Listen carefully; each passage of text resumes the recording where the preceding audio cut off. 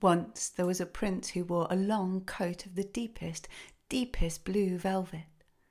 And this coat was edged with a white fur collar, and it had petrol blue buttons all down its front and at its cuffs.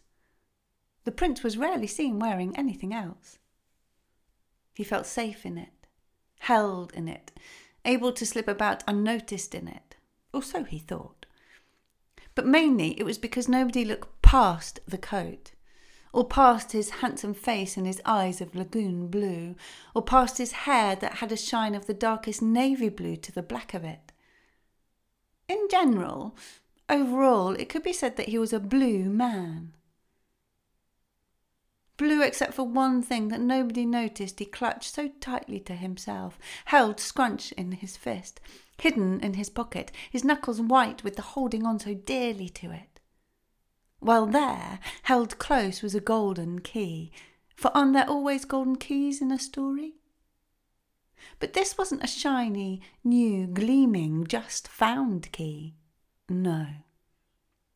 This was a tarnished, battered, brassy-looking key. It was cheap and trashy, but to the prince, well, of course, it was irreplaceable. This golden key unlocked the lock on a door in the furthest reaches of the basements of the castle.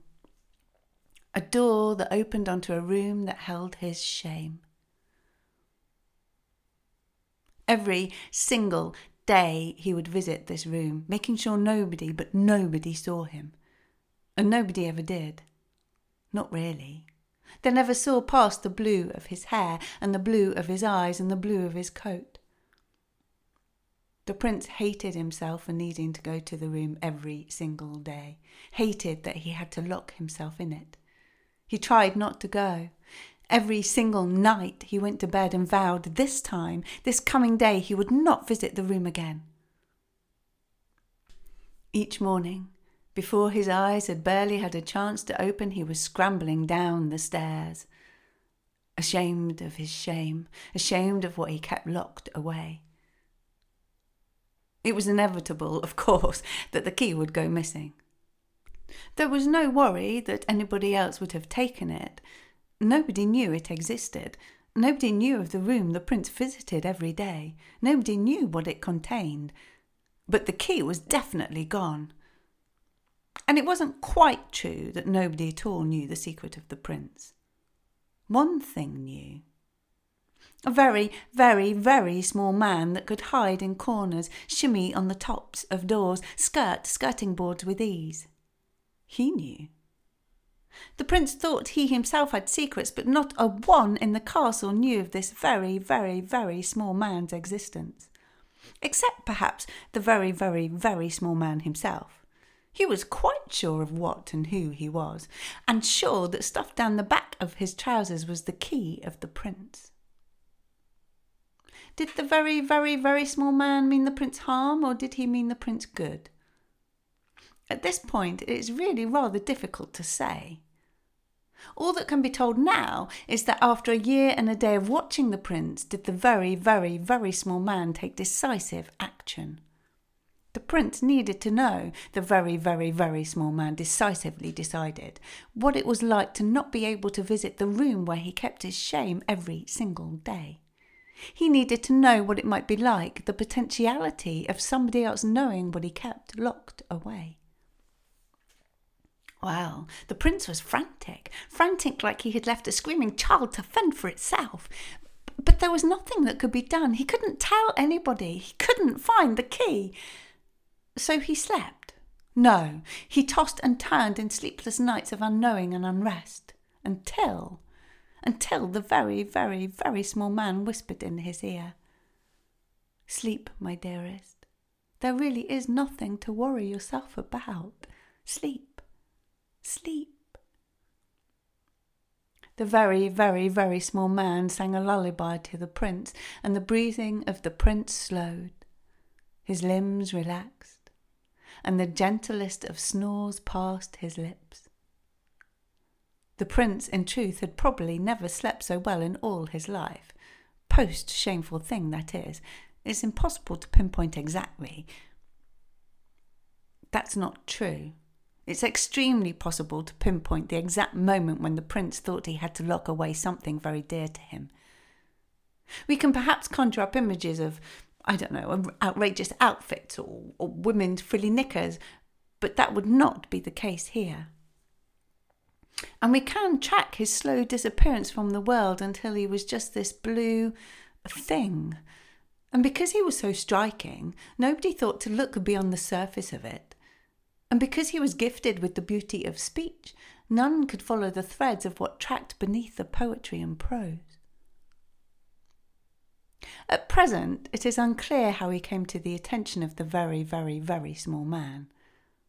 The very, very, very small man wasn't alone in his duties. There are many of his kind providing a service as they see it, though others might call them a hindrance. Who can say really, though? They would take what was not theirs to take. They would have authority where it was not their place to have authority. They made decisions on the behalf of another when it was unvoiced. But unvoiced is not always the same as unasked for. And they always felt it was necessary, the point reached where they would simply be drawn to intervene. And here we are. What the prince didn't know, but what the very, very, very small man did, was that everything was really perfectly safe. The very, very, very small man had the key, and that would never change. Nobody really went down to that part of the castle anyway. Except that is not strictly true either. A little girl once did. A little girl ventured bravely alone, dared by her brother, though he himself would perhaps not have done if dared the same. A little girl who clutched her teddy bear tightly to her, so not completely alone, but still brave nonetheless. She had wandered down to that part of the castle, and she had peered through the keyhole of the room of the prince, then shrugged and carried on her way. She couldn't really see inside and cared not one jot. She was simply proud of her courage, and perhaps her story is for another time. In the story of the prince, a curious thing happened. That as time went on and on and on, as the soothing sounds of the very, very, very small man found their way into the ear of the prince each night, well, they had the effect of making the prince begin to forget that he had lost the key.